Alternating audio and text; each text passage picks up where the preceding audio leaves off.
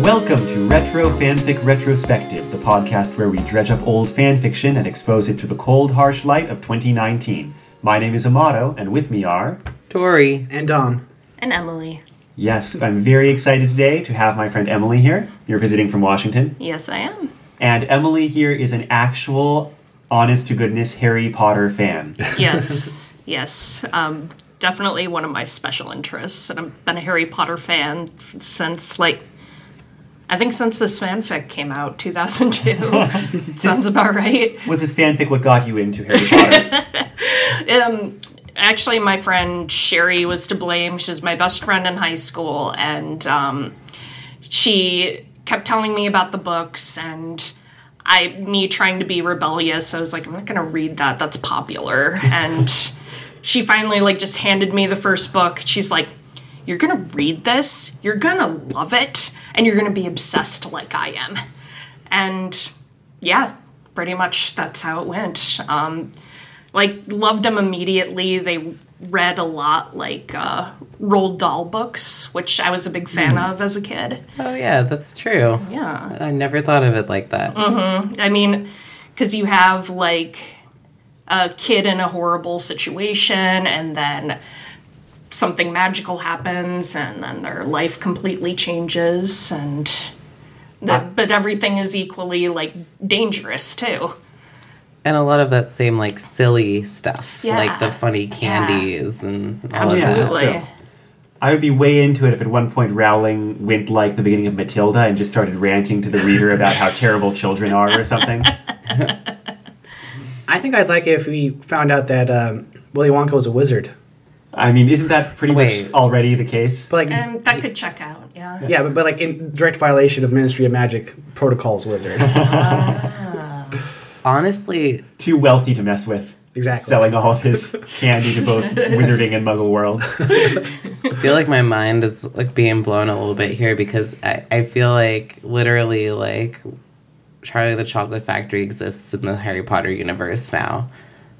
I don't think that's ever going to get separated in my head. It just makes too much sense. Yeah, let's call that officially headcanon. Indeed, yeah. I've been inundated into the fan culture. I mean, that's my favorite type of fanfic is crossovers, so... I think we can slot into BFG very comfortably. Yeah. What else have we got? James and the Giant Peach? Oh, yeah. Similar tone. I don't know. But similar tone, but I'm not sure what the actual points of similarity are. Well, it's just an enlargement spell gone wrong, right? Right. It would just be the He's some got the magical evil offshoot. ants in there, and then the parents were killed by a rhino. This is really bleak. Matilda can just get an owl any year then. Yeah. How old is she in that book? She's less than 11. She's still got it coming. Yeah. Yeah. She's just a witch, right? Yeah. They specify Ravenclaw. she's a witch, yeah. Well, Ravenclaw? American, right? Or was it no, the movie was American. No, the book is British. Right. I really appreciated the movie just for the casting of the adults. Both the parents and Trunchbull were just great. Spot great. on. Well, the nice thing about the parents is that they weren't exactly the same characterizations as the book, but both of the characterizations they went with worked really, really well. Yeah. And Trunchbull was just perfect. Oh, absolutely. And who's also in the Harry Potter films. Wait, who does she play? Aunt March. The one who gets blown up. Oh. Perfect. Yes. Also very Roald Dahl-esque. Yeah. Going back to Harry Potter, or being a fan of it, you are somewhat engaged in the Harry Potter fandom, right, Emily? Yeah. Mostly through Facebook groups. And back in the day, it was through LiveJournal. There were a lot of Harry Potter communities, Harry Potter fanfic communities through there. It would just, a lot of the fandom right now is just arguing about where we stand on Fantastic Beasts, and what is Rowling doing? That is a question. Oh, goodness. Yeah, and then that kind of becomes an argument, too, of some people that love how involved she is in the fandom and answers questions and stuff, and the other side of us that are like, no, please take her Twitter away, please. So what exactly is the issue with her responses to fans, I guess is my question. It's, sometimes it's just out of nowhere facts about the wizarding world. Like, she answered a question about bathrooms in the wizarding world, and apparently that they used to not exist, and so wizards would just shit their robes and then make it disappear, I guess. This has become internet famous. Yeah. That particular that thing. one. I've heard that. I can see how if you're working as a fan writer especially, you might not appreciate sudden fact drops like that. And then there's just some, like, the information she gives, where it's like, yeah, this is clearly a British woman. It's just very colonial, the way she describes, like, other wizarding schools in the world. Like, oh, there's a school in Africa, and they all specialize into changing into animals. And there's a school in Japan, and they're all very hardworking. And like, stop, please. Well, I've definitely heard some things about her politics, and I mean, Harry Potter, of course, has a lot of racist components to it. Like, oh, sure, yeah. So it's sad to hear, though, that like after all these years, she's still kind of that ignorant, I guess. As long as we're airing controversy, what is your position on Fantastic Beasts? Oh, the first one was pretty. I like the Fantastic Beasts. The Beasts were pretty fantastic. They were pretty fantastic, Right. yeah. I liked the character of Newt Scamander. I liked how he is... and this came from like a YouTube essay I watched where they talked about how he is a good definition of non-toxic masculinity. That he kind of solves problems through kindness and being good to all the creatures around him. And I do agree with that. I kind of liked how quirky he was. That's about it. Well, it was nice And to see a yeah. Hufflepuff doing well. Yes, Yeah. absolutely. Actually, like the Fantastic Beasts movie, I absolutely loved. Because I just felt like it was all the beasts. And also, Yeah. Newt Scamander. I wouldn't say it's non-toxic masculinity because I don't think it's masculinity at all. Sure, This is just yeah. my perspective, is that you don't have to portray masculinity just because of a gender that's being presented, especially in a film because they're all binary genders, etc. Right, yeah. But my main point is that, he is a chill person. He doesn't perform masculinity is kind of the cool thing. He performs kindness. Yes. And just kind of does his thing. Also, the beasts are just fucking fantastic. Can I just true, say though. they are Yeah, fantastic? yeah. Like, Nifflers. All right, so that's how we work in Fantastic Mr. Fox. They're fantastic. Just- the they're word fantastic. Fantastic Yeah, Beasts. that's great. I thought it was clever. Fantastic Mr. Fox and where to find him. I don't think Mr. Fox would appreciate you knowing where to find them. Well, if you all appreciated Fantastic Beasts, then I hope you enjoyed today's fanfic. We were reading Harmless and Easily Domesticated by Angie Astrovic, maybe? I don't know. I'm a substitute teacher by trade, so I'm used to seeing a lot of names and being like, could it be this? No? Maybe not? Maybe it's something else? So you're used to giving up on trying to pronounce names. Usually I have someone there who can tell me how it's pronounced. Whereas in this case, no, I just kind of have to throw it out there. Angie, maybe, possibly Astrovic. Sort of like that quiet kid you get, like, when you're teaching middle or high school and they just, like, won't tell you how to pronounce their name. You're just sitting there, you're like, I care of it, so ver wits, and they're just like, nope, no. Well, even if you have a hard pronounced last name, sometimes you just kind of give up trying to tell people. Oh, yeah. I feel gratified sometimes when I pronounce people's names and they're like, oh, man, they got it. Occasionally. Now, this fanfic is short. It's also old, as is our wont. It's from 2002 through 2003. It's pretty short because I decided to have Emily as a guest on fairly last minute. And it is specifically this fanfic thanks to our friend Hairu. It's been a while since this came up, but back when I started looking for fanfics to put on the big list of stuff to choose, I ran into a LiveJournal post called 20 Good Fanfics by someone called Hairu. You can find a link there at bit.ly/rfrgood, because I just decided to list that thing. When I saw this list and like the first few fanfics they put on were like anime and Sailor Moon fanfics, and I was like, yes, that and that. So I was just sold on the rest of the list. The last time we've done something that I got to through Hairu was probably the Turtles one. The Lutheran Turtles. Yes. Yeah. Peace on Earth, Goodwill to Turtles. But the other thing, another fanfic on this list was The Very Secret Diary. And so pretty much anything on this I'm game to do. And so when I was looking for a short Harry Potter fic that I had some reason to think was good, this fanfic was also on that same list. So all of these have been good so far. All of the ones that we've read recommended by Hairu, we've been pretty pleased with, yeah. Awesome. Yeah. It definitely had some merit Legit, to them then. at least. Yeah. And I'm sure we'll get to more in the future. Now, I don't think this fanfic is quite The Very Secret Diary, but I enjoyed reading it. Let's see. Who wants to dive in about the premise here? Just from the title, I immediately reacted with, please let this involve Lupin in some way. It does. and it did, so I was quite happy. From the title, I was like, is this going to involve The Hitchhiker's Guide to the Galaxy or something? But no, that'd be mostly harmless and Mostly easily harmless. domesticated, which would be a good crossover also. My first question going into it was, what year is it supposed to be at Hogwarts? Yeah, I wondered that too. Hairu makes that clear on the link, but I did not actually give you that description. It came up in one of the later chapters. It did. I think yeah. they're 5th year. Yeah, from that description, it branches off after the events of the 4th book because the author began those stories before the 5th book came out.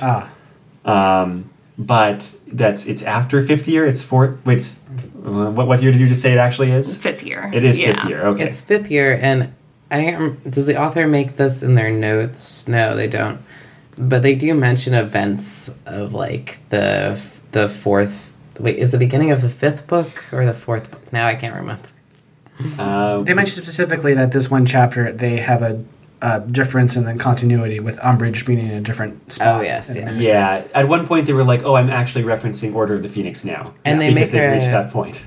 Yes, and then they make a reference to, I think that was like, no, it's actually like the 3rd book, right? When Hagrid had the Griffin, The Griffin. hippogriff, hippogriff. hippogriffin, hypocrite.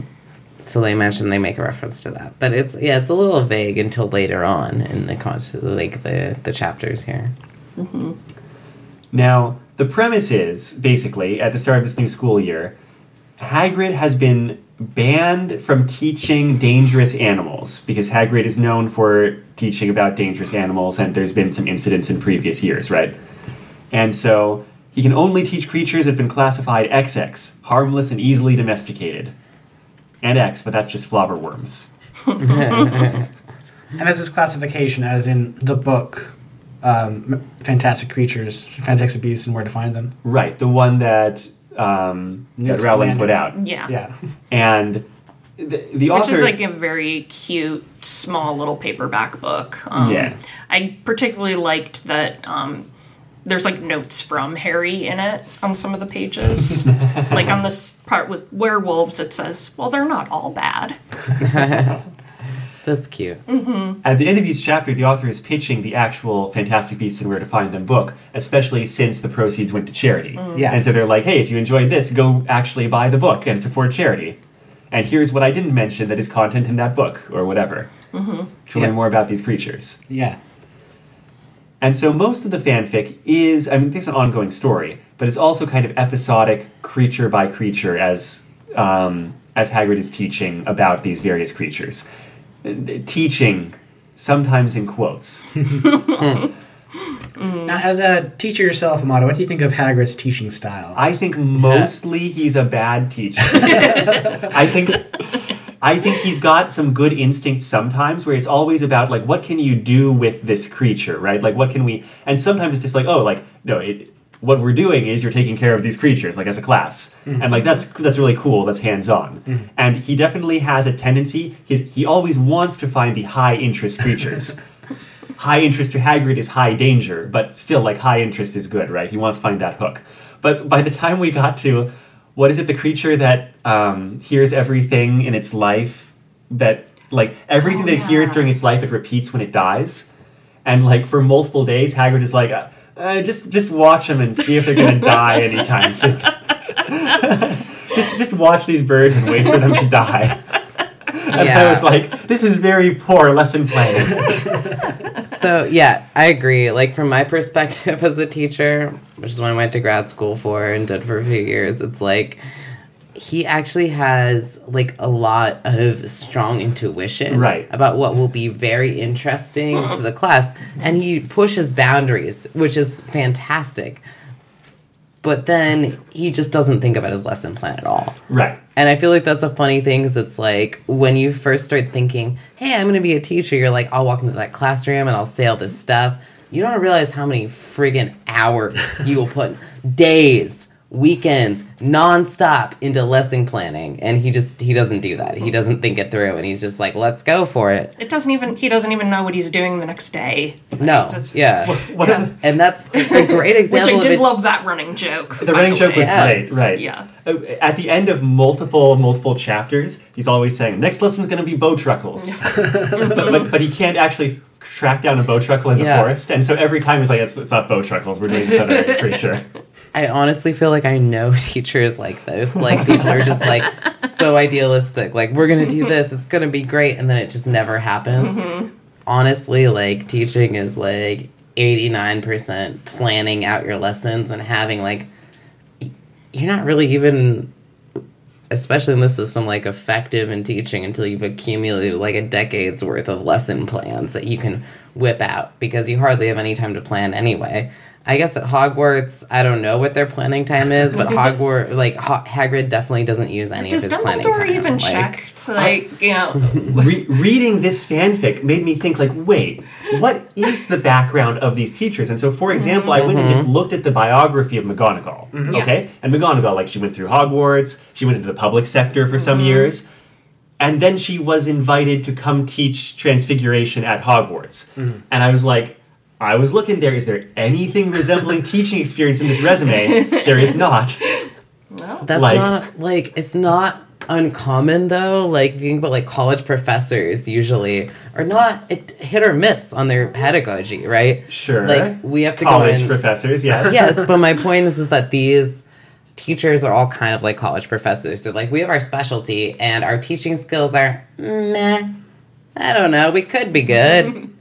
Like, that's how Hogwarts always seemed to me, like a college. So, I can see that, yeah. You probably have opinions here. Oh, Who do you think the best actual teacher at Hogwarts is? I mean, if you couldn't tell already, Lupin is my absolute favorite. I think he may be right. Yeah, just, he's the kind of teacher that I wish I had. You know, he cares and he believes in you. Like, even the student that, like, everybody expects to fail, Neville, like, he pulls Neville up first, like, Neville, I'm going to have you go after the Boggart. And I love that. And I love the way he mentors Harry. And, like, it kind of reminds me of, like, going to therapy and doing cognitive behavioral stuff where you have to kind of go through traumatic events in your life and repeat them and repeat them and repeat them till they don't have effect on you anymore. And that's what it felt like Lupin was doing with Harry, with teaching him to use the Patronus and against the Dementors. So, and yeah, I think that's just so sad at the end when he gets kicked out because he's a really great teacher. Yeah. It occurs to me that 1 year when Hagrid can't teach, he's replaced by that guest teacher, and all the characters are like, oh man, that teacher's really good. Those lessons were really interesting. And, you know, there's like that bit with Harry and and Ron being all like, no, Hagrid's the best. But even Hermione's like, oh, that was a really good lesson. So is it just that the guest teachers are much better than the actual professors at Hogwarts? Like, I mean, we got the history teacher who's terrible. Well, I think McGonagall's legit. McGonagall seems fine. Yeah. I mean, I gave her flack for her lack of qualifications, but she actually seems but she fine. actually is good. Yeah. I also Right. think like Flitwick and Sprout are pretty good. Yeah, you never hear any complaints about him. That's just it. They're not exciting, so they're not on the cover.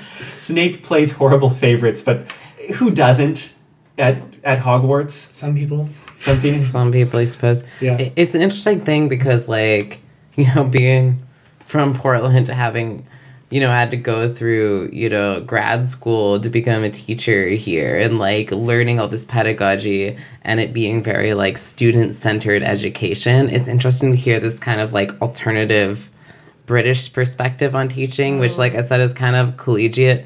It's kind of like the teachers are more focused on the science than they are the pedagogy. Or the magic, sorry. Not the science. My bad. The magic and the pedagogy. Like, and every teacher has such a different personality, and that totally weighs in on how they teach. And none of them actually No seem to have standardized any curriculum here. Yeah. No, but also no, like, actual training to be a teacher. It's just literally like, we're going to do whatevs. And it ignores the care component of teaching, too, when you teach to such young kids. Like, they're starting the school at 11, and some of these teachers are dicks.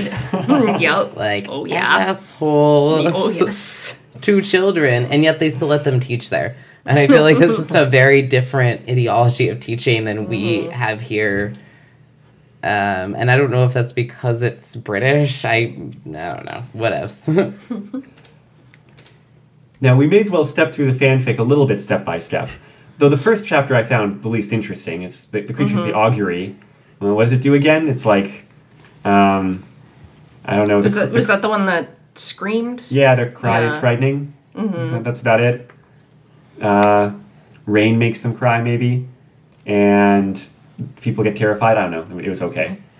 I just in general with this fic, but in like that very first chapter, I kind of was taken aback. Like, man, Hermione's a little more reckless than I'm used to. She just reached through the cage to grab one of the feathers. Okay, all right. That was a good point. And, right. Hermione, she's reading Fantastic Beasts during the lesson because that's teaching her I mean, more than Hagrid. her calling out And- Hagrid and stuff, yeah, that's Hermione for sure. But yeah, like here in the first chapter, she says, it says here that the feathers of the augury will repel ink, she said brightly. Let's test it out, shall we? And she just reaches in and like, grabs a feather and dips the feather in. I was like, whoa, really? Yeah. Okay. Do you think that was maybe just like her confidence in that knowledge? I think possibly. I think it might have been Hermione wanting to show off what they know. That seemed kind of Okay. Hermione-ish to me. Fair enough. In like what they thought was a fun and harmless way. And also, this is the same Hermione that still did all the, Philosopher's Stone stuff in the first year. That's true. Yeah. Very true. The chapter 2 is the Clabbert, which I thought was pretty amusing. What is it? It's like a frog thing in shape. It's got a big pustule. It's from America. It's from America. They have to have it shipped in. Oh, yeah. It was like a monkey and a frog, A creature right? that appeared to be part monkey and part frog. Yeah. Yeah. Massive white lump in the center of his forehead. And the the pustule glows when danger is near. And Ew. my favorite part of it is just another Hagrid being a poor teacher. Hermione's like, Oh my do you mean dangerous as in magically Yes. powerful or dangerous as in violent? And he says, I mean dangerous as in dangerous. I loved that line. Yes. This is so good. It was great. He stood directly in front of the Clabbert and glared at it. Its pustule glowed very brightly indeed.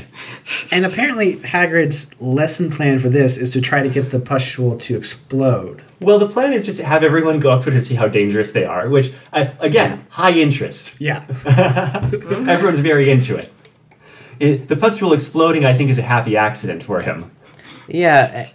Do we learn, like, why the pustule exploded? Is that just a matter of time? Because Harry was the most dangerous. Yeah, Harry came close, and Harry was so dangerous. I see. So if it encounters something significantly dangerous, then its pustule explodes. Which Hagrid was excited about. He was excited about. Did he expect that to happen? No, he didn't. He just...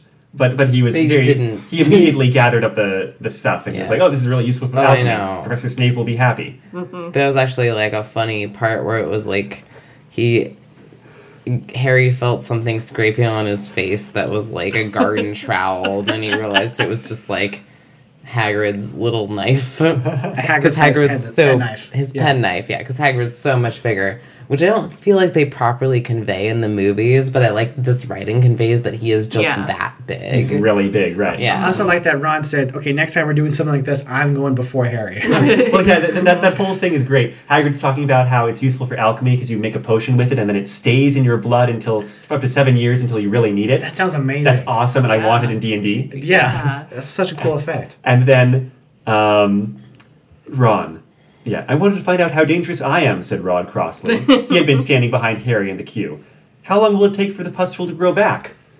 Oh, around 7 years, said Hagrid offhand. Well, I reckon that's all for today. Next lesson's Bowtruckles. And he said that at the end of the first chapter, too. Next lesson's Bowtruckles. It's so good. It's so good. I love, like, it's how funny. early some of the lessons end, too. Just with that, like, I guess we're all done for today. It's sort of the equivalent of just wheeling in the TV and putting on West Side Story. Yeah, except you know how long West Side Story is. Yeah. Yeah, like he has no qualms of, like, the interesting stuff is over, we're done.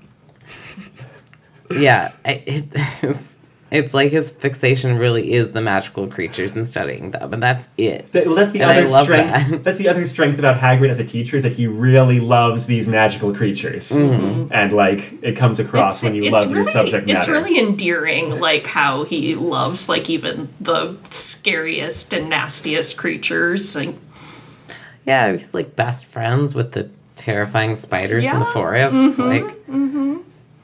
That's adorable. It is. Now, the thing that comes after that is an interlude, which was my least favorite part of this. It was pretty dumb. It's pretty dumb, and also the fact that it's not that it's a repurposed something from a different fandom too. Yeah, from the internet, and also a reference to Jeff Foxworthy, which we did not need. Which is what it originally was in the first place. Yeah. So the next chapter is the Redneck Wizard. And it's a bunch of, you might be a redneck Jedi if, but they switch the word Jedi with wizard. Yes. That's all the work they put into it. Yeah, they changed a couple other words. Okay. But it's also like, what a terrible joke in the first place. Like, well, we can't dissect the whole blue collar comedy tour on this podcast. We only have so much time. But we can say it's bad, right? Sure. Okay, thanks. Yeah. Now, what I appreciate about this, do we want to say anything about you might be a redneck wizard in particular? I mean, if somebody wrote something about redneck wizards, I'd read it. That would be interesting. I'm kind of intrigued by that concept. I was reviewing the deck of encounters, the AD&D deck of encounters on the internet because I had too much time on my hands a while ago. And one of the encounters was like this bizarre setup where like you wander into a town, there's a bat guano shortage, you need that for fireballs and all that kind of thing. And that's a problem here in this little fantasy town in AD&D land because they have like a fireball shooting competition every annually, like some kind of magic fair. And I was like, is this some kind of like redneck wizards fireballing cans off of fences? Like, this sounds amazing, and they don't go into the assumptions here. See, I would read that. Yeah. How many wizards are there here in this town that need guano for fireballs? Like, oh well. It's creative. Like, and I'll give it that all of these, you might be a redneck wizard if things are actually really creative here too. Well, they're also kind of worked better when they were Jedi. Yeah, but my main, yeah, okay, and I don't know how many were barred from the Jedi thing too. I think all of them. All of them. Yes. So whatevs. So I guess we can't really like give that to the author. But anyway, they are creative, but it's frustrating that like Hermione is explaining what a redneck is to Harry. And I feel like even uncomfortable saying that word, really. Like, and she explicitly says that it's an offensive stereotype. Mm-hmm. And it is, because it's an offensive stereotype of, like, poor people living in rural areas. And, yeah, I don't know what else to say. It's like, I get it, because there are poor people living in rural areas who are racist and have, like, shitty politics, and I understand why you would want to be sort of hateful towards that, but it is kind of an offensive stereotype of people living in poverty, and that's not something I gel with really well. I don't know what my 100% opinion on it is, but it's also like, you might be a redneck if, coming from Jeff Foxworthy, I feel like he was coming from his own experience, and if somebody else is, like, doing something else, and not that I like him or any of his jokes, my point is, like, if somebody else is coming at it from that, it just feels weird to me, I guess. I think that's fair. Yeah. Now, what I did like about this chapter is that after the interlude, which is the Redneck Wizard part, there's the actual chapter 3 in this, like, same part, and I loved chapter 3. I just kind of want to read the whole thing. I just made a note. Yay, Lupin's here. Oh, no, that's not this chapter. Oh, it's not this chapter? This is, Okay. this is chapter 3, the Diricawl. I think that's how you say it. Diricawl. Next Care of Magical Creatures lesson, Hagrid led the class to the small vegetable patch behind his house. Yeah, that wasn't in our version. Yes, it was. Yeah, it is. It's after the interlude. It's after the interlude of the Redneck Wizard. Hagrid led the class to the small vegetable patch behind his house. A peculiar-looking bird was pecking contentedly amongst the cauliflowers and leeks. It resembled a fat gray chicken with a long curving neck and a great golden hook of a beak. Now this is a Diricawl, said Hagrid. What you need to remember about Diricawls is that they'll disappear at the first sign of danger. Yeah. Harry stepped forward to take a closer look. With a soft, feathery pop, the Diricawl vanished. Ah, yeah, like that, said Hagrid. he gazed at the empty space where the Diricawl had been, then said brightly, "Next lesson is Bowtruckles." "Bet it's not," muttered Ron. That was great. That's the whole actual chapter 3. It's amazing. Yes, it's not very long. Everything else was the interlude. I gotta say, this whole thing is really funny. Like, there are a couple points I wanted to read earlier on that were really funny. Yes. It's a really funny fanfic. And it feels very true to, like, a lot of the humor that is in Harry Potter. Especially a lot of Ron's one-liners. So I'm like, oh, that is something Ron would say. Yeah. Now, chapter 4 of this fanfic is when we get our Lupin in. So, do you want to take the lead on that, Emily? So this one is called the, I don't know if I'll pronounce it right, Chisperfles? Perfect. Mr. Chisperfles? I have Angie Chisperfles. Is that how you say it? It's Chisperflay. That makes sense. Yeah, basically, sounds like these kind of, I don't know, little insects, I guess, or they were described as like little crabs, right? Yeah. Yeah. And Hagrid brings them in for a lesson, and it causes an infestation, specifically during potions class. They feed on magical substances. Yes. It says most notably the blood of other magical creatures, but apparently it's a really big problem to get them in a potions lab. And to fix the infestation, they call on Professor Remus Lupin, who now is a private exterminator, which is awesome. Which is apparently happening in a different fanfic concurrently. Yeah, which I might need to read now. I mean, that's a good premise. Yes. I watched that show, yeah. Yeah. I'm kind of... I don't know. What can we compare that to? Like those ghost hunting shows? Yeah. Ace Ventura, Pet Detective, but with Lupin and magical creatures. Don't make me imagine that, Amato. This is Lupin as played by... No, okay. We won't do it. We won't do it. Right, so they call in Lupin. What were the circumstances of Lupin needing to leave the school? I forget. Oh, they found out he was a werewolf. Right, and there's a law against him being a Mostly teacher? a stigma. A stigma. Yeah, all the like- parents were going to pull the kids out. Parents. Yeah. Okay, so having him just in to, like, get rid of some magical creatures is not the same kind of controversy, I guess. Yeah, like, from what I remember reading, like there's just a stigma against werewolves in the wizarding world until like after the second Wizarding War, and because of the fighting Lupin did, it kind of helped to lift the stigma against werewolves. And Well, he's one of the good ones. yeah, He's, a credit to his race. And even in this chapter, you have all the students that don't know Lupin still afraid of Lupin. yes. Well, yeah, it's a fun dynamic where, like, the older students are telling horror stories about Lupin. Like, our example is Fred and George telling Yes. someone... 'Cause they I was would. gonna say, Yeah. mostly Fred and George. Yeah. Our example, at least, is Fred and George telling some younger kids who weren't there when Lupin was a teacher. Obvious, really, why the Ministry never caught Sirius Black. That night he was loose in the grounds, Professor Lupin ate him right up. And that's funny, but it's also very true that, like, Harry notices that Lupin is visibly hurt by the fact that, like, the younger kids are terrified of him because of these joke stories That going would suck, around. yeah. Yeah. Yeah. Like, that's totally true, it feels like. Yeah. Fred and George are assholes. It's not just Fred and George, but Fred and George are assholes, yes.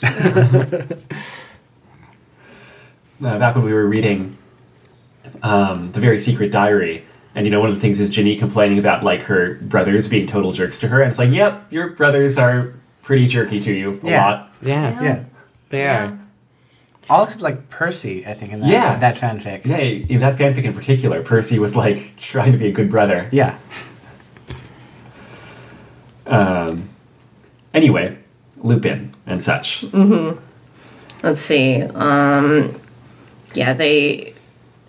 The younger kids are terrified of him, and then let's see. I mean, there's comedic Yeah. incidents like happen. Like he has some sort of horrible concoction to help get rid of these little creatures. Yes, and yes. Crab drinks some of it for some reason. Eat some treacle.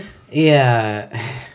Whatever treacle is. And apparently it just looks like some fucking weird slime that's really disgusting. He's like, but- I didn't think they'd want to eat it. Treacle's They- like sap or something like that. Yeah. Is that right? Thick, viscous. But isn't it fluid. something It that you is, can in make general. to eat that gets referenced in like Wonderland, Alice in Wonderland? You make treats and stuff out of treacle. you make stuff out of it. Okay. Okay. Kind of Yeah. like maple syrup sort of thing. Yeah.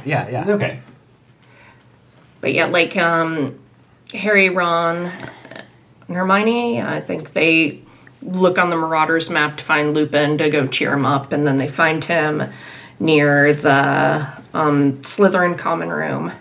Snape and Lupin kind of have a little exchange about Lupin being irresponsible because Crabbe ate a bunch of this dangerous stuff versus like no one would actually drink that, and it's your job to teach him not to drink magical random substances that you have around. Like, seriously, it totally is. Like, Yeah, you should teach your kids not to eat random stuff they find on the floor. I mean, it's not really, like, Snape's fault, per se, but it is, like, come on, nobody would really, like, go into a, like, where did he even go to get it? Like like into Lupin's office. Or Lupin's where- office, and he yeah. was like, that looks delicious. Like, nah, dude, you go to magic school. Like, nothing is delicious. I mean, even if you- Specify. Even if you don't go into like a janitor's closet and just eat whatever you find lying around. It's just like, that says bleach. Looks yummy. Anti-rat tablet. Well, I'm not a rat, so I should be okay. And so for the rest of the fanfic, Lupin's kind of around, which is nice. Yeah. I really loved this line from Ron at the end. Not Snape's fault. These two idiots go around eating everything they see. He's a potions master, not a troll trainer. It's true. They're so hard on those two. I mean, those two are obviously, like, bad kids. There's But, like like, straw man bullies, like I know, it's such a hard thing, like, Crabbe and Goyle, because nobody should be mad at them for, like, eating random stuff that they find. Like, that, I mean, they should question it and wonder why it's happening. Yeah. But, it's not an evil thing to do. It's just like, wow, that's a weird, like, somebody needs to figure out what's going on with these guys. And obviously they're bullies in other ways, but everybody makes fun of them for eating whatever they see. And I feel like that's, I don't know, kind of problematic, I It guess. sounds like nobody watched them when they were kids. Yeah. No one told them And they weren't supposed to do that. where they just have, like, well, that or background of food insecurity. Correct, It's the kind of thing where yes. teachers just like have a bunch of granola bars for those kids, and they're like, "Hey, have a granola bar." Like, That's If you're hungry, exactly eat what I that. was thinking. Like an eating disorder or like pica or something Right. that makes Oh, them just want yeah, to eat yeah. whatever. Because it's obviously an issue stemming from insecurities in some sort. Yeah, so. I had a niece that ate chunks of the wall because of pica. Yeah. Yeah. I mean, that's not uncommon. It's actually pretty common. That's true. I feel like if the issue is not caused by some sort of magic, the Wizarding World doesn't want to hear about it. Also, Amanda, when are we going to get our Crab and Goyle fanfic? The one that really fleshes them out as characters. It's got to be out there. Oh, Oh, man. sure. Yeah. It's almost certainly Crab Goyle Slash because, like, I mean, that's just sitting there. Can we just, like, for one instant, make them distinct from one another? I think that would be, I don't know. That'd be great, Yeah. They're not the same person. aren't they? Yeah, I guess they kind of are. They're kind of like the Hitchcock and Scully and Brooklyn Nine-Nine. Sorry, maybe I'm the only one who watches that. You might be. What fanfic is that from? That's the only media we've consumed for most of a year. Yeah, they could be a lot more like Fujin and Raijin from Final Fantasy VIII, right? Where they're like right-hand goons, but they're completely distinct mannerisms. That would probably be better. Or what are those two guys that die in every Final Fantasy? That's Biggs and Wedge, but they're interchangeable. Right. Anyway, chapter 5, this is out of 7. This fanfic's so short that we can actually go chapter by chapter, which we don't always have the luxury of doing, but, like, we totally can here.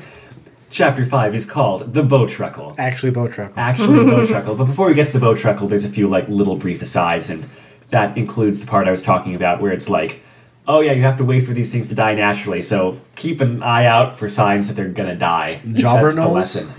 I think they're- Jobberknolls. Jobberknolls. They're a protected species, so you can't kill them.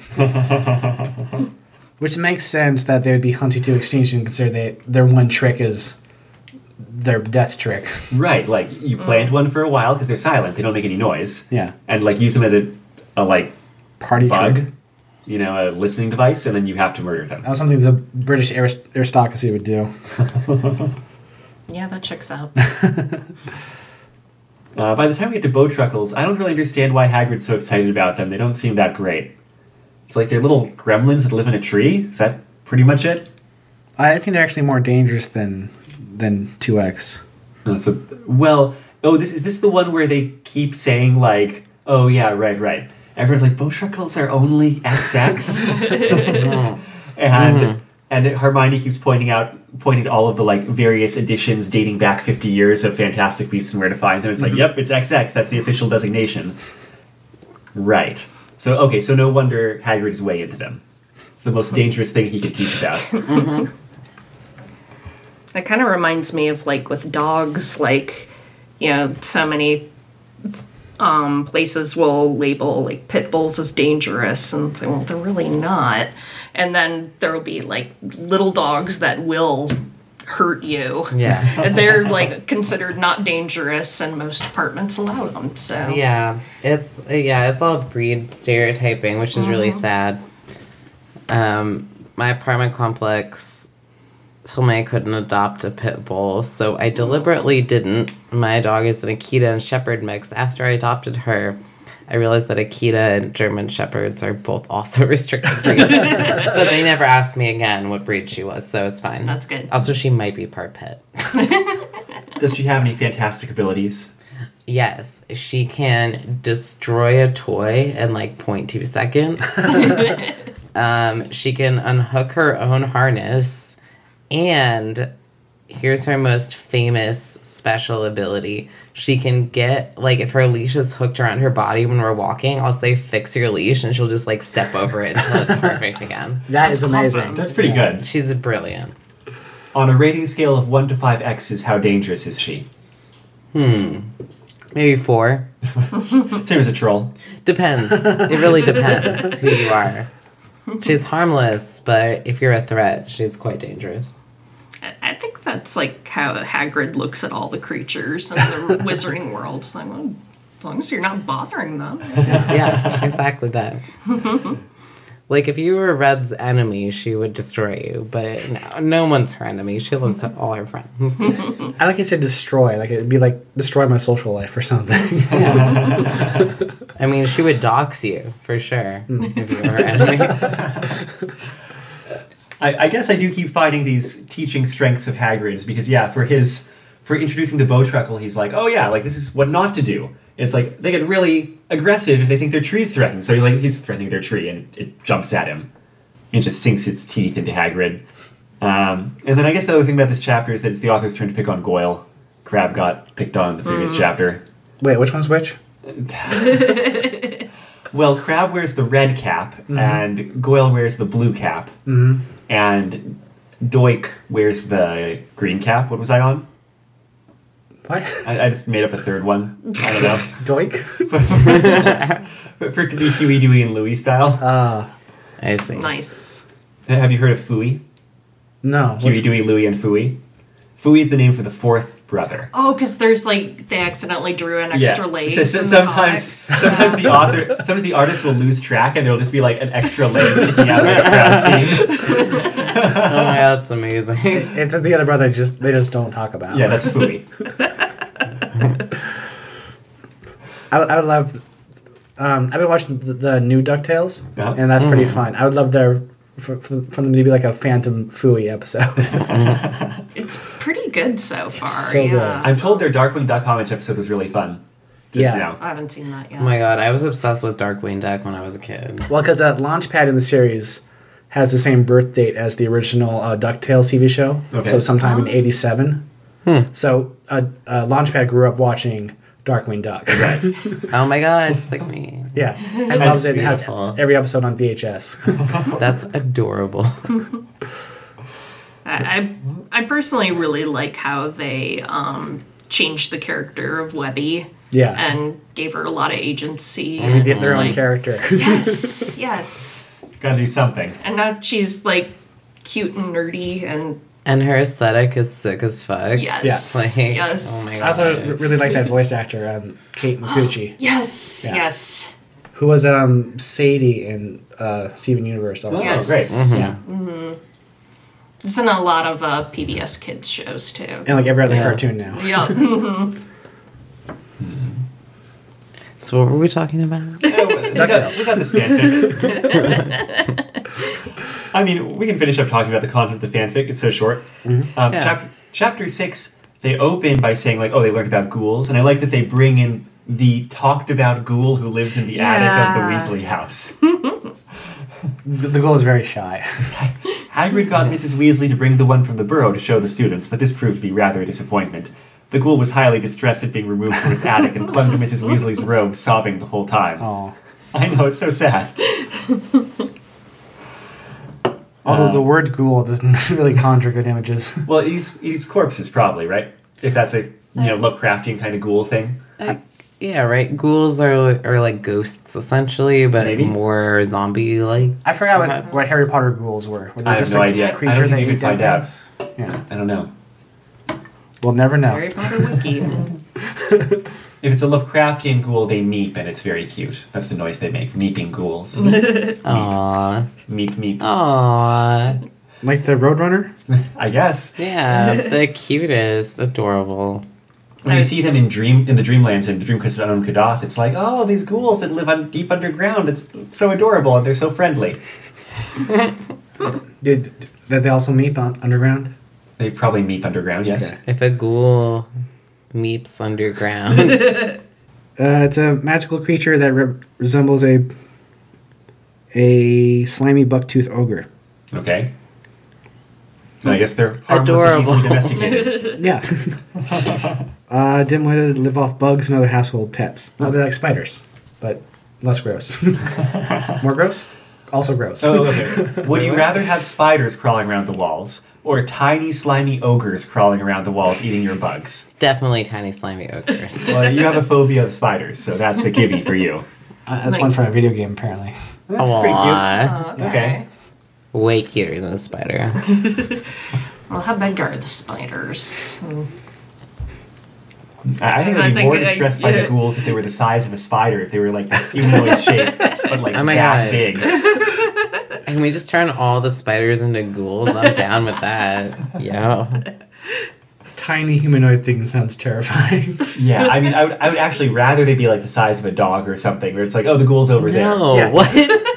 You would rather a ghoul be the size of a dog than the size of, like, your thumbnail? Then it'd be a tiny humanoid. Like, I'm not even thinking the size of my thumbnail. I think like a normal spider's like half that, you know? Like just like a Okay. human that big on the walls.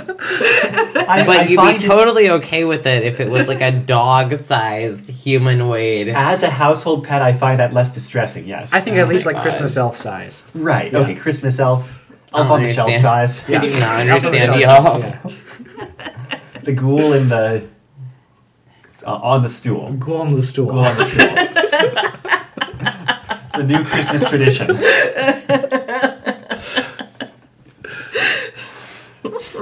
I would say new Halloween tradition, but no, let's just make it Christmas.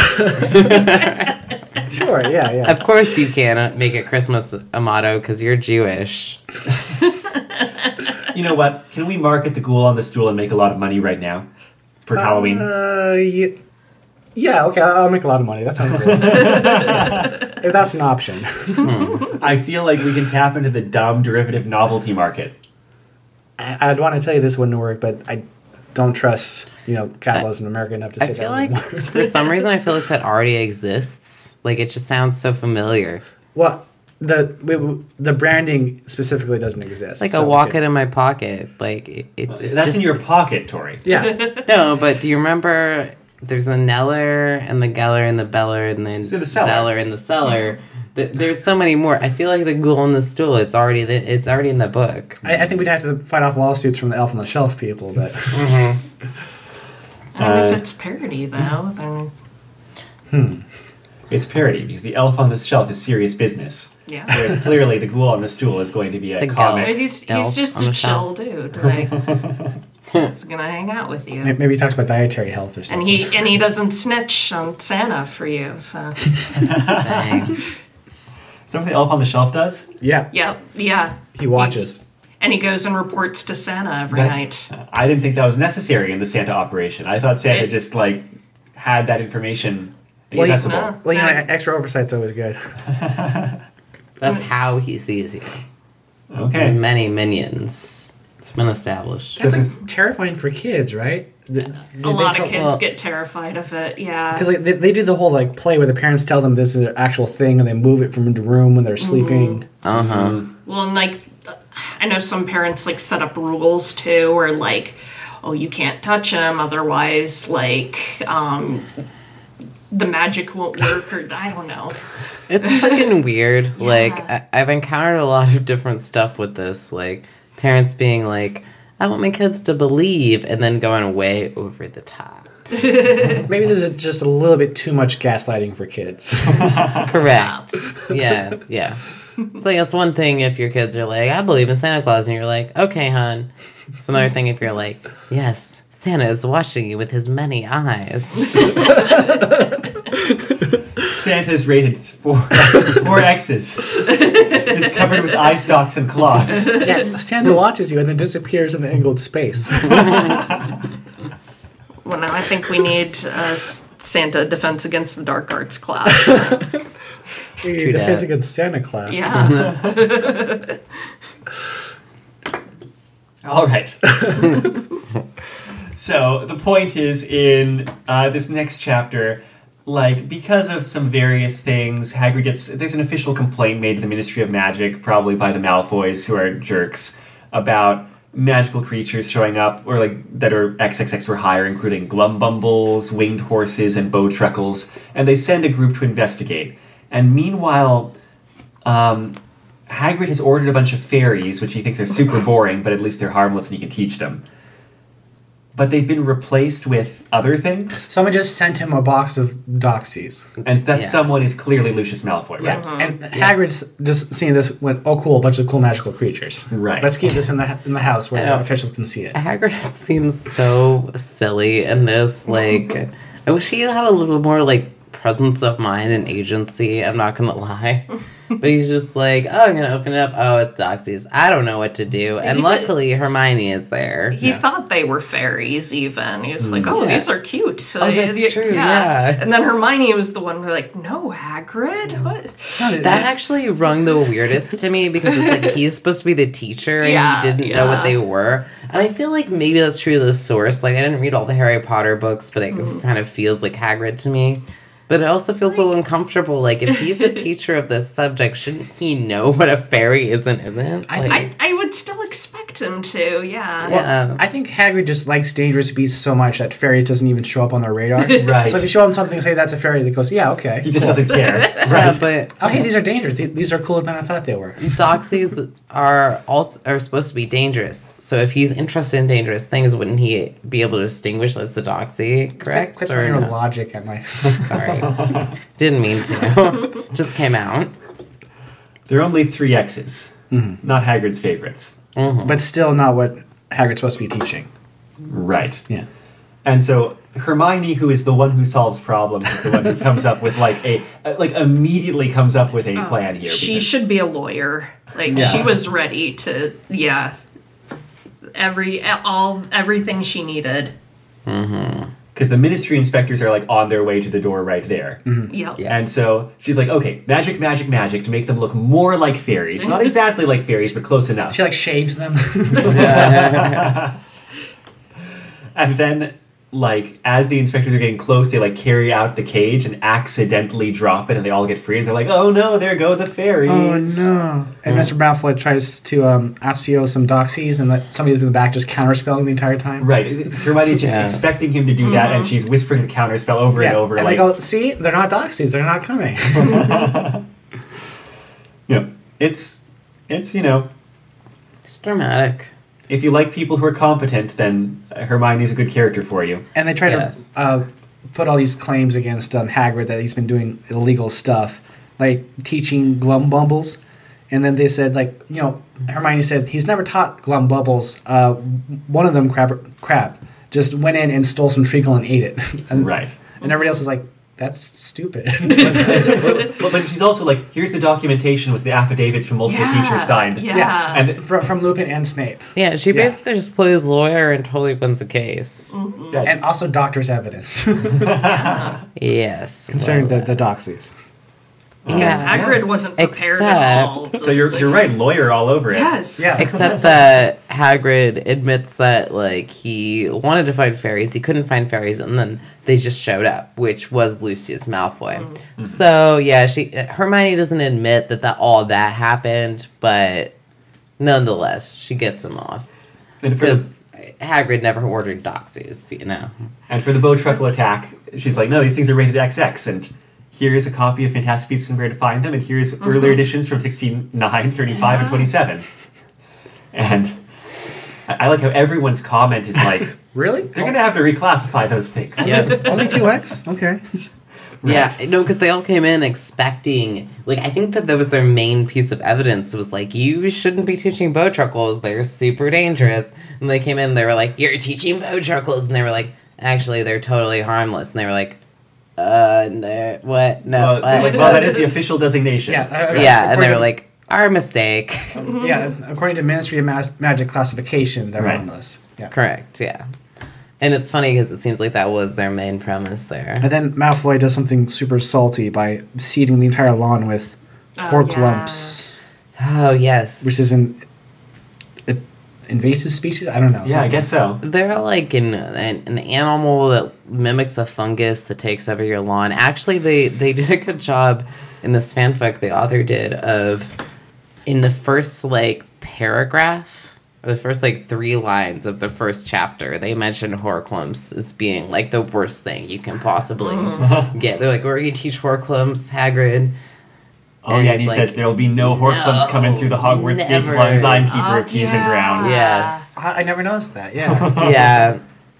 I noticed it when I was looking back through the chapter. But then, yes, Hermione obviously notices, or maybe Harry, because they're the noticing people, notice white powder streaming They actually phrase it in a really funny way. They're like, Lucius was so upset he was steaming, and then they're like, oh no, this steam is actually a white powder falling from his robes, and he's just seeding the lawn with this plant/animal/fungus that is super impossible to get rid of. Ron notices this stuff too sometimes. Maybe it was Ron. I don't know. By the way, in regards to Hermione being a great lawyer/bureaucrat, what canonically does she do as a profession as an adult? Okay, I feel like I need to double check it, but if I remember correctly, she works for the ministry. Okay. I think she becomes like head of like magical law enforcement. Okay, career bureaucrat, I'm fine with that. That's one of those things in the last chapter. I kind of just blocked the entire last chapter out of my mind. Wait, so she's like the chief of police? She's going to be the one sitting behind the desk saying, like, you're a loose cannon. Wow. You're a loose cannon. That's horrible. Another screw up and you're off the force. God, I would have hoped that she would have become a good person. She just seemed like a good... Anyway, whatever. It's like, she and Harry end up working for the ministry after the war, and that's not something I could picture. No. Like, because the books, to me, always have a theme of, like, stick it to the man, and, like, you shouldn't follow rules that are unjust. Yeah, use your own judgment. Yes. So it just seems odd to me that they'd go and work for the ministry. So it says on the... It's pretty messed up. It says on the wiki she found employment in the Ministry of Magic, furthering the cause for the better treatment of house elves. Okay, well, that's... Oh, well... Afterwards promoted to Department of Magical Law Enforcement. Yeah, that's what they say, I think. Okay. So I suppose there's an idealism there that things in the ministry are improving, perhaps. By the year 2019, Hermione had become Minister for Magic. Okay. Oh, okay. That makes She sense. just takes over the whole thing. Takes over the system rather than changing the system. Whatever. Maybe she got jaded. Then there will be the revolution, and the house elves will be on top. That's what I would hope, personally. I feel like, house elves are just make me so uncomfortable, but Yes. I think the only way I can really figure it out in my mind is, like, maybe they were once golden retrievers, and then they were all turned into elves, and that's why they're just so eager to help everybody. But they're not eager to help everybody. They're actually slaves. Yeah. I feel like that's actually... I mean, like, I understand, like... I get it, wanting to make that justification. It's just like, nah, that's not actually how it... Even a golden retriever wants to have its freedom, It's right? true, Like, yeah. These folks... And this is why fanfic has been so great, that you can change the things that are problematic about it. Totally, yeah. So chapter 7 starts with this Horklump invasion Right. And of the castle grounds. class for a while involves weeding these things. And apparently you can never really get rid of all of them, but, like, he enlists all of his students to be helping weed them to get it down to a manageable level that he can then, like, kind of maintain on his own. Yeah, since they've already done bow truckles, this was their class for the week. I like that they actually got to Bo Treckles and didn't have that be, like, the very last chapter or you know, a thing that, like, never actually happened. No, it just causes a big, like, conflict. Right, so after that thing of weeding Horklumps and stuff, eventually they've been trying to get a more interesting creature in, and Hermione has been pestering the ministry seeking permission to obtain specimens of magical fish called remoras. And, like, I get it, but that's not your job, Hermione. Like, it's really not your job? I mean, that's the action of a future Minister of Magic. I guess so. Yeah.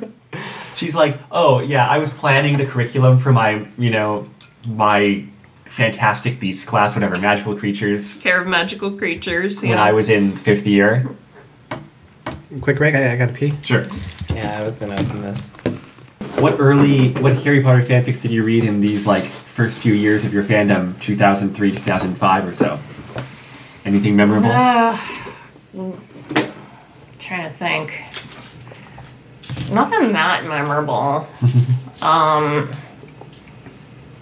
Yeah, just lots of weird romance stuff. Did you read Draco Dormians?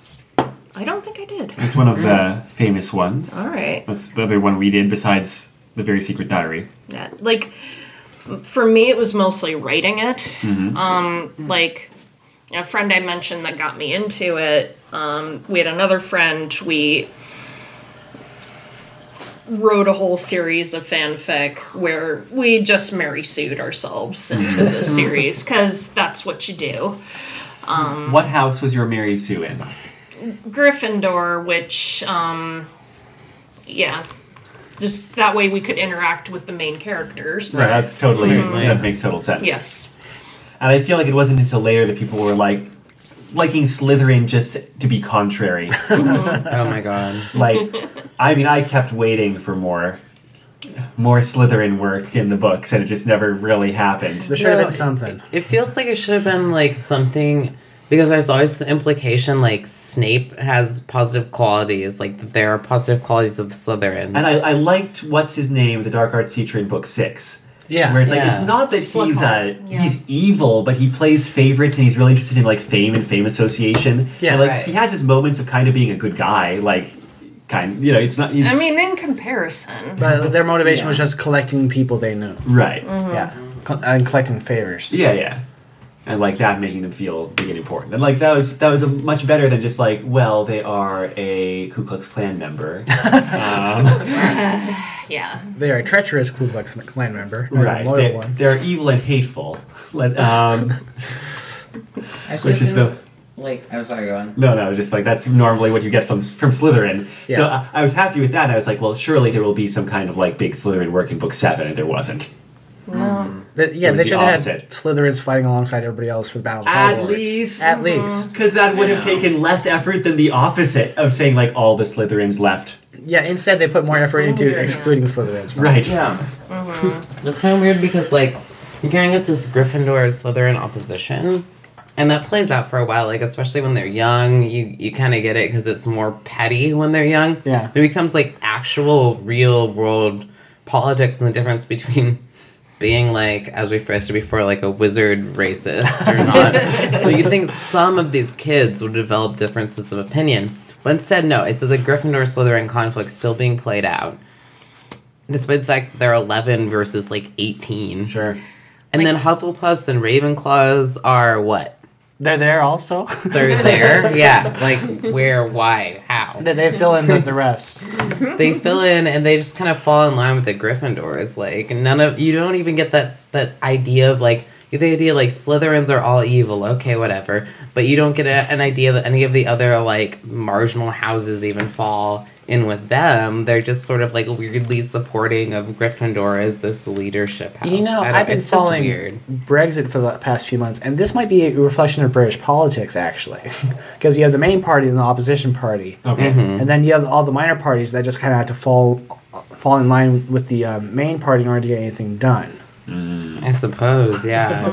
I might be reading way too much into this. I don't think you No, are, but- like, because there is that, like,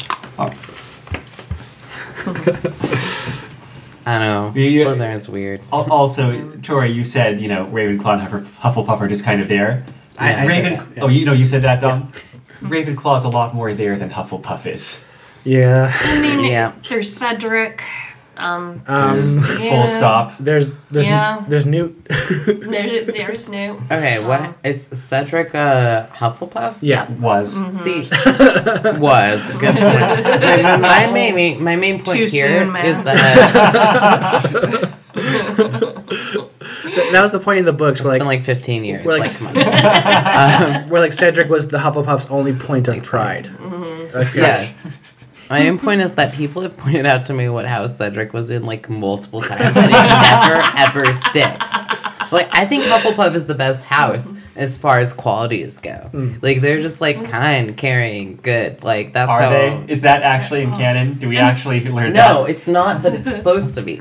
But that's my main point. Is like we have no And the Hufflepuff fandom, characters, again, and we is, even can like- like forget it. This is where the fandom again is expanded way better on the houses than Rowling had. Oh, I just remembered the Harry Potter fanfic I wanted to write, except like all fanfics, I didn't actually have the commitment to write a fanfic. This is going to have to go in the pot of like when I have the money to sponsor a fanfic contest like that role-playing game one, it's just Yeah. like, here's my list of prompts. It was going to be a mystery series with like a young Hufflepuff teaming up with a painting of a famous detective to solve mysteries in Hogwarts. Oh, I love it. I'd read Yeah. this. It's Yes. beautiful. Should have take my money. Yeah, that's great. I remember I was like excited about that for a hot second and like planning out some things. I mean, at some point in my life. Yeah. But I do love the way the Hufflepuff common room is described. It's basically like a hobbit hole. I'm like, yeah, this is my house. Yeah. I was picturing a lot of beanbag chairs. Yeah. Yeah. And also the way you get into the Hufflepuff common room is just knowing the rhythm and the right barrel. So like if a Hufflepuff trusts you and that they can tell you, then you can totally get in too. And they don't really ever change it Yeah. either. It's just So it's about loyalty and trust, as That's opposed to like lovely. Ravenclaw, where you have to prove you're smarter than everybody else in order to get Constantly. inside Which to your is terrible. bed. Like, why have we that- not that gotten was- down on Ravenclaw more often? Is that what Ravenclaw does for their thing? You have to like solve a. They have a problem? riddle. Yes. Yeah. So Hermione can just go into the Ravenclaw common room anytime yeah, like at all times. It's implied. Yeah. I was watching a video essay about Ravenclaws, and they were saying that like the reason Hermione is not a Ravenclaw is because like Ravenclaws are a lot more like open-minded and kind of open to different ideas, whereas Hermione They are. that's at least They're this. supposed to be like intellectuals. Yeah, like- they are. Yeah, Which- but kind of. I know that's not But like doesn't go together too well. yeah. But like Trelawney is a Ravenclaw. Uh-huh. We're like a little more out there and a little more like. But then you have Hermione who just straight up leaves her class and it's like this Yeah. is bullshit and Hermione definitely seems like an intellectual, yes. which seems like to me how Ravenclaws are described is like ivory tower academics. Yeah, that's what I thought too. But If they're supposed apparently to be- not. If they're supposed to be I'm more just like having confused. philosophical I'm sorry. discussions I'm or talking so about theory of mind or like cosmological big issues or something, like that did not come across in the books. Yeah. Well, because that would be like what I would be A little more interested with in, Luna, but I that's not suppose. intellectualism. That's like Oh. the opposite. Right, It's 'cause like not adhering. Luna was a Ravenclaw, Yes. right? And Luna was not an Oh, intellectual. she was. Yeah, she was. Well, it was more of a fringe Oh. theorist. Well, I thought, she's- but I thought she was supposed to be presented as kind of like a, odd specimen of a Ravenclaw. I don't know. I don't know. I think just presented as an odd specimen of a person, like not necessarily of her house. So I guess I can see that. I didn't realize she was a Ravenclaw. I'm not very versed in Harry Potter. I'm not gonna lie. That's why I'm here. Yes, thank you. You've enlightened me. Maybe I like Ravenclaws more than I thought. I always thought they were just academics and I experienced the academia as But it's not kind of like positive, expanded so. universe definition of Ravenclaw. Well, sure, Right. but I mean, I think the thing about Harry Potter is the fandom has really made it. Yeah. Like, has really made the whole world. Like, for 20 years now, the fandom has been actively working But, like, to I- make the universe. I also like the expanded universe definition of Slytherin too. It's just like yes. progressive and like goal oriented and like driven. Sure. I mean, that makes more sense to me than them being like, we're all fucking evil, even though we're 11 years old. Like, what? No. Gryffindor, the racist house.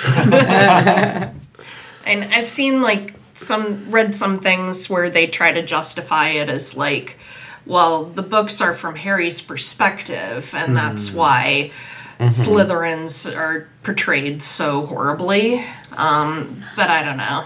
I've actually like always really struggled with that because Snape has always seemed like a sympathetic character. The fandom has really latched onto him as a sympathetic character. He obviously has flaws and issues he's dealing with, but like he's so evil to Harry, it's kind of hard to like him because at the start of the books, Harry He's is 11 terrible. and he's a grown man. Yes, So you he's- can't like him. You can't like him Oh, because he's- he would treat a child that way. What- Nobody, yeah. except someone who is evil. He's What a adult bully. would bully a 11-year-old kid? Literally, yeah.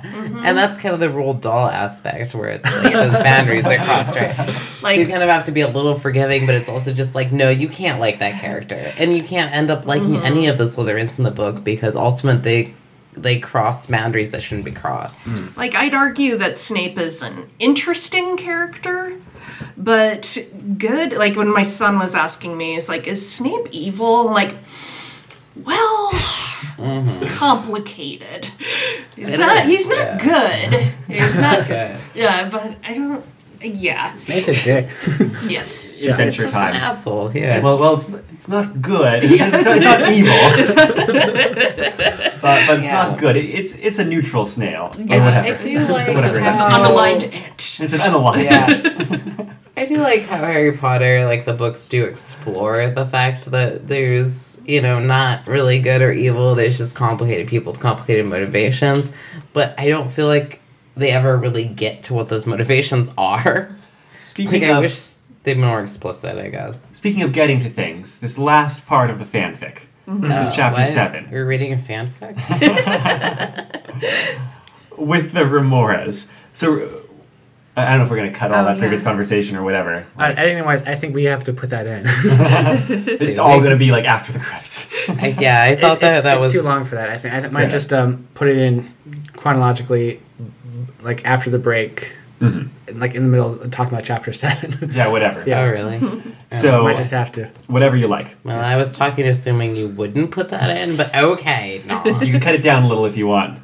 Just cut out everything I said. No, I'm just... So Hermione is like bugging the Ministry about like giving them permission to import some Remoras, and like I said, I don't know why that's falling to her, except that I guess she's got too much free time between spending all her time studying. It's not your job, Hermione. It's like all of a sudden, too, in this fanfic, like ever since she defended Hagrid, which was really unexpected, too. It was like all of a sudden, I'm Hagrid's legal defense, and then now I'm getting all of the magical creatures for him too. Like, Maybe Hermione's worried that if Hermione doesn't choose the magical creatures, Hagrid will. Also, I can see like, that. yeah, like, the whole thing of, like, a box just shows up and Hagrid accepts it. That's so in character for him. Okay. That, like, he would not question where it came from or, like... But counterpoint, okay? What does Dumbledore do all day? Because he's not going over curriculum. No. He's not sitting in on classes. He's not looking after Hagrid. Because you'd think it would be much easier, like, rather than a student being like, hey, can we get permission for these things? I'm 15. Like, if the headmaster of Hogwarts was like, we would like permission to import these magical creatures for our Care of Magical Creatures class, they'd be like, sure, Dumbledore. It would take one letter instead of whatever, like, 20 that Hermione had to send. I think Dumbledore is too busy being the savior of the wizarding world. What does he do on an average day? Now I'm wondering that, yeah. wakes up, showers, shaves. No, wait. Never mind. Anti-shave. Uses an Yeah, they anti-shave. don't. Remember, they say wizards don't shave in That's this. right. Like, yeah, Oh, that's which I true, thought too. was interesting. Do they learn that spell after the spell that they learn to remove the poop from their pants? Yeah, they like use a vanishing spell to vanish the hair from their face. If Like, what? that's- That sounds uncomfortable. I'm not gonna lie. If that's the case, why is there still bedpans in the hospital? I would hope What do that they wanna- learn. What do they want to do if they want to, like, sculpt their beard or, like, You need some precise charm skills for that. I guess Strategic so, yeah. vanishing. There's probably some pretty ambitious charms, like changing colors, like moving, like different topiary shapes, and Ooh, Yeah. yeah. I just gotta say, I understand why they use toilets now because vanishing the shit from your pants is not pleasant. But what about the sinks? Couldn't you just like vanish the like germs from your hands? Yeah. Like, I would I'm just saying. I mean, even if you could vanish it, prestidigitation, I guess. even if you could vanish it, there's still that moment where you're standing there with everything just there before you vanish. You have to live in that moment. So, chapter 7. In which they use soap and water. They get some remoras. Eventually, the Ministry's like, fine, and like sends them some remoras. And you know, they're beautiful fish. They're magic in some sense. Tori, you were saying there's fishes that actually are remoras. These are remoras Yeah. with an A, and maybe Okay. it's like kirin in Japanese, where it's like kirin is the name for a giraffe, but it's also the name of a mythological creature that's like a unicorn. I see. Because when the first Japanese people saw giraffes, they were like, "Oh yeah, that's a kirin, clearly." And so that's cool. Yeah, remora is the fish. with an E. Ramora. Anyway, for their class, they're taking care of the remoras. Everyone likes them. They're cute and they're beautiful, and they take care of them, and they have remora babies. And Hermione's like, "Oh, usually they don't have babies like this. Maybe we're overfeeding them." And actually, there's a point made that Hagrid even likes them, even though they're not dangerous. Just proves how likable they are. Now, these fish are from India, which is why they need special permission to bring some in for the class. They're a protected species Protected from India. species from India. Yeah. And what ends up happening is that a Indian wizard comes in very, very angry at them, and is shouting at them about this stuff. I like two moments in this. For one thing, the wizard's talking to them or shouting at Hagrid in Bengali. And Hagrid has the opposite of that thing where an English tourist will speak very loudly and slowly to someone in another country, just thinking that maybe if they do that, they'll suddenly understand English. Hagrid has this moment where it says, Hagrid's face was screwed up in concentration, and the apparent belief that if only he listened intently enough, he would somehow magically begin to comprehend the other wizard's language. I'm not gonna lie, I've had that moment. Totally. It's very relatable and also really funny. And the other thing I like in this situation is Parvati. There's this sequence where I can read it, I guess. What's he saying? Ron asked Hermione. I don't know. I don't speak Hindi, I suppose, or Urdu. Bengali, actually, said Parvati Patil. Load of insults, mostly. Shameless bandit, filthy son of a pig, thieving Rakshasa. I think he thinks Hagrid stole the remoras. What? Shrieked Hermione, looking nearly as angry as the Indian wizard. He never! We got them from the Ministry of Magic. I went through the proper channels. I filled out all the forms. I have letters. You tell him, Parvati. You tell him I have letters. Parvati backed away. She clearly wanted nothing to do with the situation, and Harry couldn't blame her. I just like that, where it's just because she understands some of this is not her job. Yeah. This is a rough job. It's overwhelming. Yeah, I respect her choice. She sets clear boundaries for herself. Yeah. She's like, this is too much for me. I need to take care of myself. Right, Okay. exactly. There are those moments where I understand the languages is all going in. I don't care about the situation going on enough to participate. She's not going to step in and try to be the interpreter in this situation. Right. Yeah. I appreciate that because I feel like it's a very real thing where it's well, you speak the language. It's your job now to be the professional interpreter. And you just no, this isn't going to be my afternoon. No. Yeah, and I mean, she has no idea what else she'd be getting herself into in stepping into the situation. I feel like there's always the escalating mode of if I agree to this, what else is going to happen? So I think she makes a very reasonable choice here. And so they take him to Dumbledore, and I appreciate that Dumbledore actually knows Bengali. At least he was speaking it. Yeah. I guess this is what Dumbledore does all day. Dumbledore has to be the one talking, and they look over the papers and magic the papers in different languages and examine them. And apparently there's this whole situation where some remoras, wizards were trawling for remoras with a net, and the Indian government would never give away any remoras under any circumstance. But they were smuggled into Scotland and somehow ended up in the care of Ministry of Magic, and someone just sent them without proper, fact checking or whatever, who didn't know what the deal was with the remoras and the Indian government's attitude towards them. But then the visiting wizard here is actually delighted to find out that they bred in captivity, which is unheard of. Right. Because they've never been able to breed any, period. No, right. In captivity. Yeah. Right. I mean, they breed in the wild. Probably. Have we all played Pokemon games? I don't know. I was just suddenly thinking of when you leave Pokemon at the daycare for the eggs, and every single time the daycare people are like, well, this egg appeared. I don't know how it got here. And it's I think it's pretty clear how it got there. I left a Nidoran male and a Nidoran female. And this is a Nidoran egg. And also, weren't you there at the time? Anyway, that actually has nothing to do with this.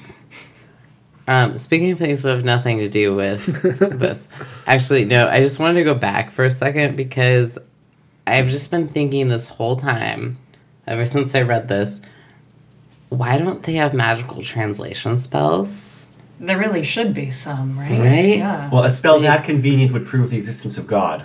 But they have spells that are way more convenient than that.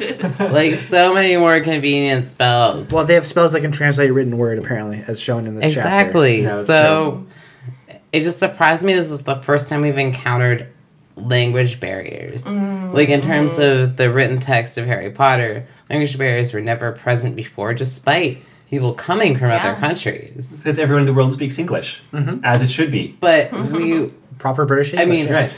I'm sorry, I didn't read all the books, and I probably didn't read them that closely, so I could be incorrect, but it seems like we're led to believe that everybody understood each other, and I don't know if that was because they were supposed to all speak English or not. And the I books, don't- everybody spoke English. Yeah, I don't recall language barriers ever being a thing. That's never a thing. Yeah. I like that they addressed it, but I also think it's funny that they don't bring magic into it at all.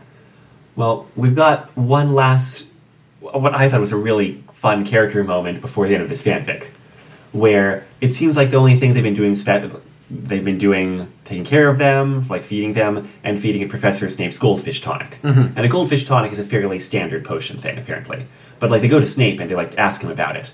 And there's this great moment. I thought it was such a good exchange. I feel like you rarely see Snape as a potions person. Yeah. But this felt very true to like what Snape would be like as a potions person. I love this as a character moment for Snape. Yeah. Yeah. He's like, I followed the exact recipe with certain standard substitutions of locally available ingredients. Like, whoa, Yeah. whoa, Snape, hold up a sec. What does that This is mean? great. he's like, I'll just write it out for you. And he's like writing. He likes like 4 pages of notes. Apparently, This he is substituted every ingredient for something else. Right. Every single ingredient was something that he thought would work better in it. It's like that parable of like, was that somebody's ship or something? Yeah, it's the ship of Daedalus. No, the ship of. I'll Google it. It's like kind of the Snape Thesis, no. you want to see, though. Like, Ship how of is- Thesis. Yeah. Oh, yes, of course. The ship of Thesis, right? Where if you've replaced every single component of the ship over time, Is it a new ship or is it the same ship? right? Yeah. But this is like the Snape you've wanted to see all along. Like, the Snape actually doing his craft. But Yeah. he does it in such a, like, amazing way that he substitutes everything, and yet his potion still works. Right. And I love that. And I it writes love out the that. recipe complete with footnotes on how to make each substitution component for each ingredient. And this is the qualification to be a teacher at Hogwarts. You need to be a super specialist in this area. Right. They Doesn't don't care qualify you about to be a good teacher. No. But makes you a specialist in this area. a very college way of doing it. Yeah, because Snape Yeah, like you were literally saying. picks on little boys, but he's great at what he does. He makes Which is pick on little incredible boys. potions. I mean, Yeah, make that potions. too. Yeah. All that. Yeah, Dumbledore is like checking the work. He says, "But surely an infusion of frog spawn isn't magical enough to take the place of Kappa brine." "It is if it's made with Hogwarts lake water," said Snape shortly. "And mock pickle of Chunquay? A deduction of dillweed, dragon's blood, Ogden's old fire whiskey, and muggle curry powder," said Snape. "The instructions for brewing it are in the 4th footnote." So like, it's a simple recipe, but it's a recipe that requires its own recipes. "Severus, is there a single ingredient in this entire potion that you did not use a substitute for?" said Dumbledore, a note of amused exasperation in his voice. "When I make substitutions," said Snape haughtily, "they work. They work. They work." And long story short, everyone's very happy with that, and Snape and Hagrid are both put up for awards for. Oh, and this Stuff. was great too. It's like Hagrid wins for herbology, and then Snape wins for care of magical creatures. Oh yeah, he was also feeding Horcrux to these things, and so the herbology. Oh, right. The award for herbology was for finding an actual use for Horcrux. But Which is- Horcrux- Also so funny because apparently Horcrux are animals, not plants. And it's totally reversed because they think Snape should probably get the award for herbology and Hagrid should get the award for animal. What was the award for animal something? Magical creatures. Magical right? creatures, yes. Which Because Horcrux are not plants, and Hagrid has done nothing with plants. Well, but Tori, still is getting there's- Herbology Award. There's plants, animals, fungi, and Horcrux, okay? Horcrux are animals, though. We've Yeah. established this. They've said that. They're magical creatures. So. Alright, fine. Yeah, And pay slime attention. molds. And I can't do anything to prove you anything because my phone will not turn on. So Alright. I guess you can win in every conversation. No, it just says, I thought you said Horcrux were animals, not plants, said Harry. They should be giving Hagrid a magical creatures prize. Well, there's still some debate about that, said Hermione. And it's Snape who's up for the Magical Creatures Prize. If his Remora tonic lives up to its promise, he has a fair chance of becoming the first Western wizard to receive the Order of Kwang Po. And I like that little thing where it's just like, well, yeah, there's stuff going on in Asia that, like, we don't know anything about. I mean, there should be. Yeah, I like when it mentions the international wizarding world in this fic. It's fun. Yeah, there's a couple mentioned, like, hunting or gathering remorse are against, like, international wizarding conventions or something like that. They actually bring in a wizard from somewhere other than a Western or a white nation, which is, I don't know if they did that. Is that much in the unprecedented? It books, might be or- in the canon. Yeah. Which part? Like, anyone who's not from Europe at all? They very frequently mention the wider wizarding world. They do, But yeah. it seems like everybody they interact with outside of the UK is European. Like, and not even that many Americans, but regardless of that, they're all white people. Is my main point. Basically, yeah. Like, the most exotic they get are, like, Romanians. Just about. Yeah. Because I'm trying to think back on it. Like, the books 1 through 4 are the ones I've read through over and over. 5, 6, and 7, I've only read once because I just didn't like them as well. But yeah, to my recollection, I don't. Yeah, pretty much all white people. Yeah. Yeah. Can we at least get some Estonian wizards if we're going to go, like, Eastern European? I like Estonia. Yeah. Can we, like, just go outside of England for a minute? Because, let's be honest, even when they bring in the other European wizards, they still act totally English. Yeah. Like, let's just, like, have some diversity. I don't know. So we've been talking about Harry Potter for like an hour and a half now. We've been talking my for a God. long time about a 12,000 word fanfic, which is really short as things go. But I figured that there would just be enough for us to all to rant about for Harry Potter. Like, we didn't need a long fanfic. Yes. No. Apparently that was true. Yeah. You were correct. So, is there anything we want to complain about this fanfic before we go to praise? Redneck wizards? Yeah. You could take that out. Not necessary in the chapter. Yeah, the whole just, thing. just have the whole chapter 3 be like 3-paragraph one, and I would be perfectly happy. Yeah, and like even the author admitted that they didn't know what they were talking about when they wrote this chapter. Talking about rednecks and the whole comedy thing. So it was just not well executed, not a good idea. I mean, there's that thing where, like, authors are not necessarily writing these things for people to be reading them 17 years later and, you know, talking about things. It's just, like, throwing it out towards their audience, expecting it to be disposable entertainment. Sure. But it still could have been your own original writing, which is perfectly entertaining. Yeah. Yeah. Yeah, I feel like that was part of my complaint, but I feel like I've already registered it, and I feel like I've kind of registered all my complaints at this point. I think my only other complaint, it kind of wraps into my compliment, is that I could have used a little bit more meat. If this was a fun story, I could have used a little bit more content, more story, maybe. I think the reason that Hairu enjoyed it so much and put it on the list was basically its ability to capture the original flavor humor. Like, and that is a thing. It does read, the humor does read like Harry Potter humor. Yeah. And It the does. characters' voices are usually pretty good. Yes. Yeah. But you're right, it's not like there's any plot that goes from chapter 1 to the end. Yeah. I mean, I guess there's like the wrapping a little bow on it where it's like, oh, the Ministry of Magic decided to let him teach dangerous creatures again because they decided harmless and easily domesticated creatures were too dangerous. Cue laugh track.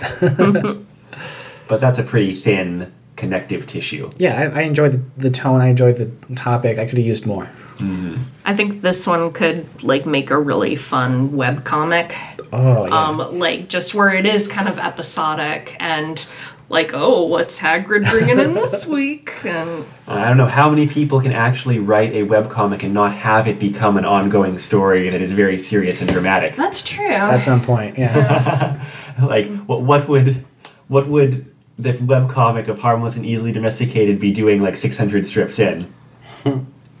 They'd have multiple dimension characters. I figure probably we would be involved in some, like, the main character would now be Some Ron's child. older brother who's, like, studying dragons in South America or whatever. Or some child would die. At least And, one. like, yeah.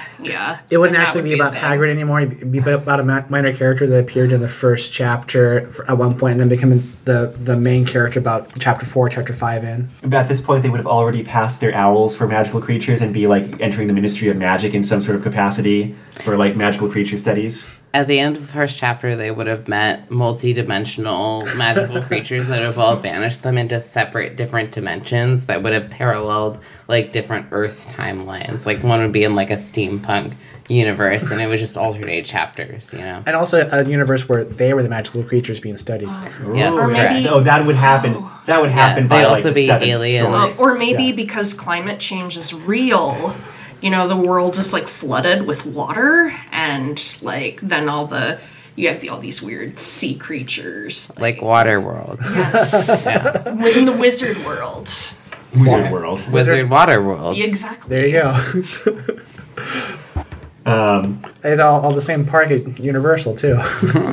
I take your point, though. I mean, the strength of it is being amusing and episodic. And so you Yes. could totally see that in another format besides text. Yeah. Nah, I don't have any rants about it though. It was fun. Well, if I was going to praise anything in this, though, just to say that I think it was really funny.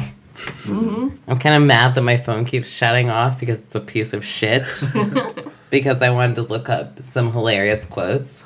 But this fanfic was brilliant in the sense that it was really funny, and it was funny in the same way Harry Potter was funny. So I'm giving mad props to the author for making it hilarious. Like, Hagrid was on point, the characters are on point, and there were so many humorous moments that I wish I could read to you, but my phone is a piece of shit. All right, moving on. Hagrid could have been a little bit less childish. But Yes, it makes agreed. me happy just to see Hagrid being used as a character, like, specifically about his Hagrid personality things and Hagrid Yeah. interests and, like, Hagrid, strengths, right? I felt this was all Totally. pretty on brand for Hagrid, but Yeah. that might be a minus. Maybe they could make Hagrid a little bit more interesting character. A little bit less on brand, right? It's a fan fiction, right? No, I know what you mean, right. Yeah. You could have done something with him that was not done, but it's only things that were done. Yeah. Yeah, I feel like they treated him kind of like a baby, but he was still a good character, so... Yeah. Emily, thanks for coming on with us. Thank Yeah, you. Thanks for having me. This is fun. Well, if you're ever back down here, we can get you something dark and depressing and serious. Harry Sounds Potter great. style. All right. To balance this out. We'll make you read that Crab and Goyle character study. Sounds good. I'm down. Harmful and difficult to domesticate. That does not- Wild and reckless. Yeah. Footloose and fancy free. That didn't sound quite as dark as I was hoping. I think harmful and difficult to domesticate would be the shoujo manga series. Featuring Crab and Goyle, and they'd Yeah. have to Yeah, two the romantic shoujo interests ai. choosing between them. Yeah, yeah, yeah. Or Alright. Sean and I. It's decided. That's what we'll do. Someone write that. Someone write that 15 years ago. Anyway, next week I think we're going to be going way off the rails. That is the plan. And watching a fan parody fan dub of Evangelion, the famous Redeath. You can find that online. We've got a link to it at bit.ly/rfrredeath. We'll probably have to have another debate, just like we did with Xena, about is this fan fiction, but whatever, we're doing it anyway. Amado, can I put this on my Kindle? Can I read it like that? Yeah, we'll get you a transcript. Can I get an So you can- RTF? As for this, this was episode 39 of Retro Fanfic Retrospective, Harmless and Easily Domesticated. You can find a link there at bit.ly/rfrharmless. The intro song is The Weekly Fair off of the album Popey's Incredible Adventure by Komiku. The outro song is Run Against the Universe from the same album. You can find this album and other works by Komiku at loyaltyfreakmusic.com. You can find our website at retrofanficretrospective.podbean.com or bit.ly/retrofanfic. We are also on Twitter at retrofanficretrospective and on Facebook at retrofanfic, I believe. If you have questions, comments, or thoughts about the episode, send us an email at retrofanficretrospective@gmail.com or contact us through any of those other means or leave comments or reviews on the podcast listening service that you use or whatever, something like that. Mm-hmm. We're loose. We're easy. We're easy. Whatever. We take a Dumbledore approach to bureaucracy. Dumbledore is just checking his Facebook all day. Would be. I'm Amato. I'm Tori. I'm Dom. I'm Emily. We're just 4 Earth life forms trying to be nice to each other. Until next time, take care. I want to be Dumbledore's friend on Facebook so I can see him posting date memes all the time. I know, right?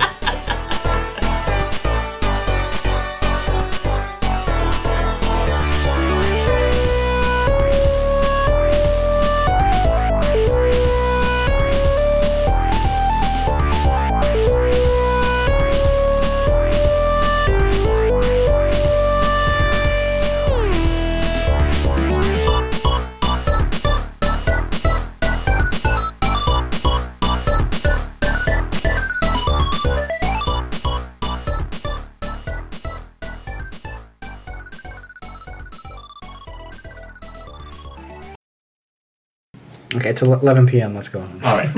What? Then, What time is that? 11 p.m. Dang. I'm sorry. not Bring your it. fault. It's Harry Potter. I can talk Right. forever about Harry Potter.